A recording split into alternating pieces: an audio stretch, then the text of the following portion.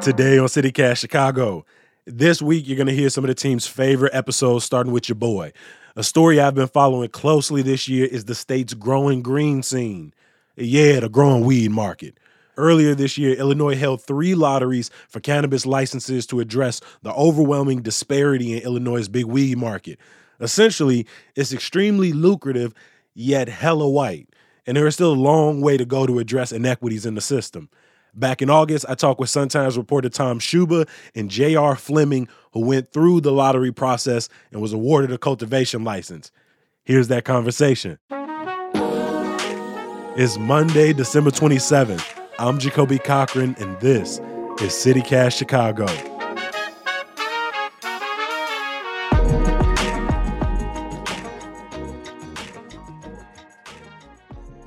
Tom, I want to jump back to 2019 when the bill was passed and signed, and then 2020 when rollout started. You know, officials in Illinois promised that Illinois was going to have the most progressive cannabis system in America.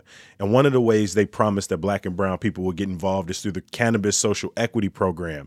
Can you tell me, how is that program supposed to work? The lawmakers who wrote this legislation and the Governor Pritzker, who campaigned on legalizing cannabis, the line was, we've drafted the most, quote, equity-centric bill. And the aim was, you know, we have this just overwhelmingly white cannabis industry. And so the idea was, you know, we create this application process where licenses are then prioritized people who are, you know, qualify as so-called social equity applicants. To get these extra points, you had to either live in an area that was deemed disproportionately impacted by past drug enforcement or have a past cannabis offense on your record. This third option, which was hiring a majority of a workforce that kind of checked those boxes. And so if you did those things, you got these extra points that were crucial, that was supposed to make sure that bulk of these licenses were going to these social equity applicants. I tell people it's not for the faint of heart. J.R. Fleming was one of those social equity applicants. He's a longtime community organizer focused on fair housing and now cannabis equity. A lot of my experience coming from housing have been, and not just housing, so I have a construction arm too of my company, right? And so we were used to traditionally bidding on projects with the housing authority, with private corporations, and you had to put together what they call requests for proposals. And that's the same process for applying for a state license. You got to submit so much information around background, bios, resumes, right? Then you got to submit so many exhibits, right? Operations plan, business plan, management plan, facilities plan, blueprints. And so I had experience in that area. Before we got into the process, Tom, when you first looked at that breakdown of how they plan to score applications, did you think to yourself, okay, this could work? Or did you have some skepticism from the jump? I think I was, hopeful that the system that was put in place would accomplish the legislative intent. And it still does feel like, the lawmakers behind the bill and the governor were working in good faith to get this done. There were hundreds of groups that applied for dispensary licenses. And last year they announced just 21 of these groups qualified for this lottery to pick out the winners of 75 licenses. What me and some other reporters did was, go and look at who these 21 groups were and their ownership. And what we found was, a group with really close connections to state government that had, the famed restaurateur Phil Stefani as one of its partners. And I found that Cook County Commissioner Bridget Degnan was partnered in one of these teams. She previously was a big cannabis regulator, and that kind of drip of revelation about who was behind these companies. Groups slowly coming forward and raising these serious questions about how the grading was done and asking kind of why they weren't included and why they didn't get perfect scores. So I know in a dispensary application, they gave me a 222. I'm like, that's impossible. Out of 250, right? This is BS. Like, I want you to take a look at this application again and rescore it. And when they came back with the 245, now I'm going, come on. Why didn't I get the 250? We got a veteran on the application. And they were like, well, the veteran had to have a majority ownership. Well, the veteran is a family member. It's a family company. And I'm the person who was impacted by the sale of drugs. I was convicted. JR and others filed lawsuits against the state saying the scoring did not do what lawmakers said it would. Ultimately, what happened was State Rep LaShawn Ford worked with this kind of contingent of social equity applicants. And in doing that, they created 2 additional lotteries and each of those lotteries, they dished out 55 licenses. So they've done all 3 of the lotteries now.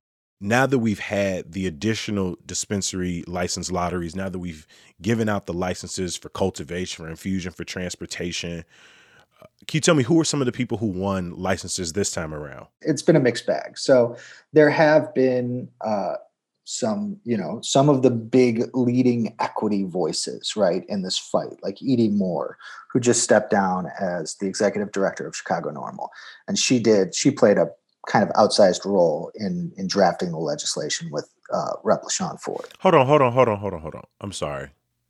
Did you just say an individual who was helping to draft the new laws then won 6 licenses themselves? You can be connected to the process and still get in on the licenses? So yeah, there's definitely, I think critics would say there's potentially a conflict of interest there, but it is how it played out. Ricky Hendon, a former state senator, who really kind of became the de facto spokesman for kind of the jilted social equity applicants. He was also, deeply involved in that process. He won a license. And if you walk into a shop in Chicago, probably in a year from now, you will have a much higher likelihood of being in a Black or brown owned shop. At the same time, existing players in the cannabis industry certainly cleaned up.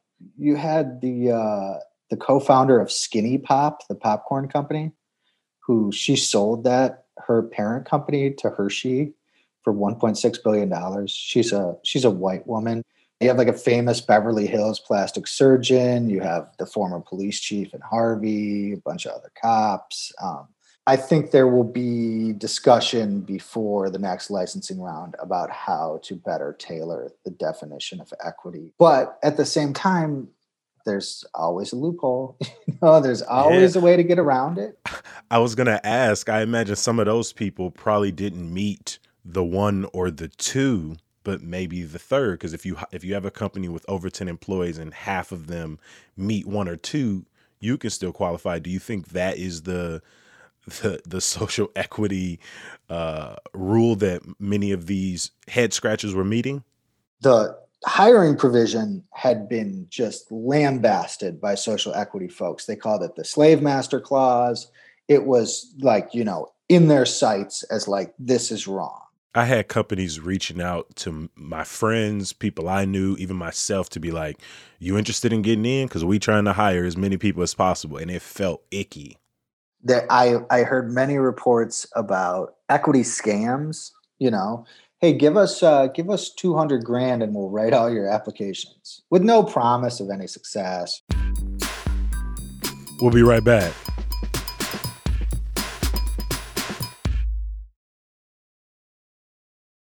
We've gone through sort of the big celebration of weed being legalized in Illinois. Then we went through the kind of minutia of building these systems out, figuring out what the application processes would look like, how many licenses, when we'll get them out.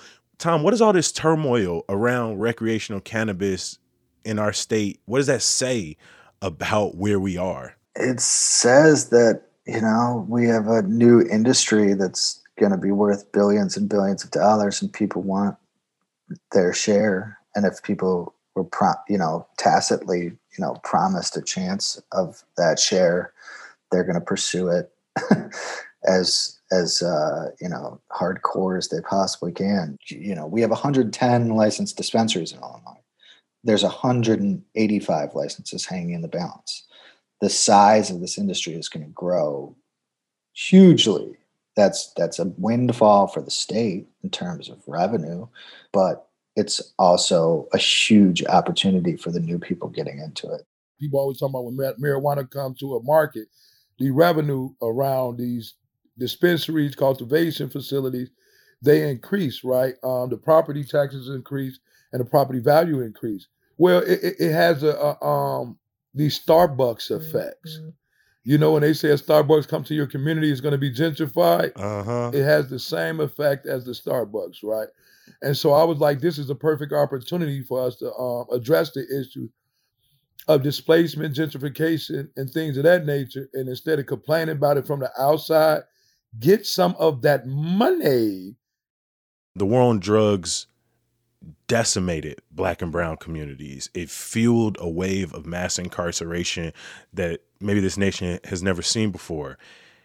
And yet, as we are trying to build a more equitable cannabis future, whiteness is still centered in big weed. I think it's easy to say that money is driving that. But is there something else behind that, Tom? It's money. I was talking about this when we went from 55 to 100 dispensaries. In that process, there was like this huge wave of consolidation, right? Big companies buying out dispensaries, new companies trying to gain footholds. Like any other major consumer packaged good, what do those industries look like? You got Coke and Pepsi, and then you got Dr. Pepper, but there's only so many sodas that you see in 7-Eleven. And they probably are all owned by like two companies. Yeah, and they're probably owned by a couple companies. And I think, like, you know, look at, for example, look at what's happening with like the seltzers, right? Hard seltzers. That's a big thing, right? And everyone's trying to do a hard seltzer right now. But how that market is going to play out probably is that it's going to be consolidated. Tom Schubert is an amazing reporter with the Chicago Sun-Times. Thank you so much for joining us on CityCast Chicago to talk about CityCast cannabis. Appreciate it, Jacoby. This has been fun. For sure. Tom, if you're trying to put together a small little group and you need some social equity partners, you know, hit your boy up. Hit your boy up. Gotcha.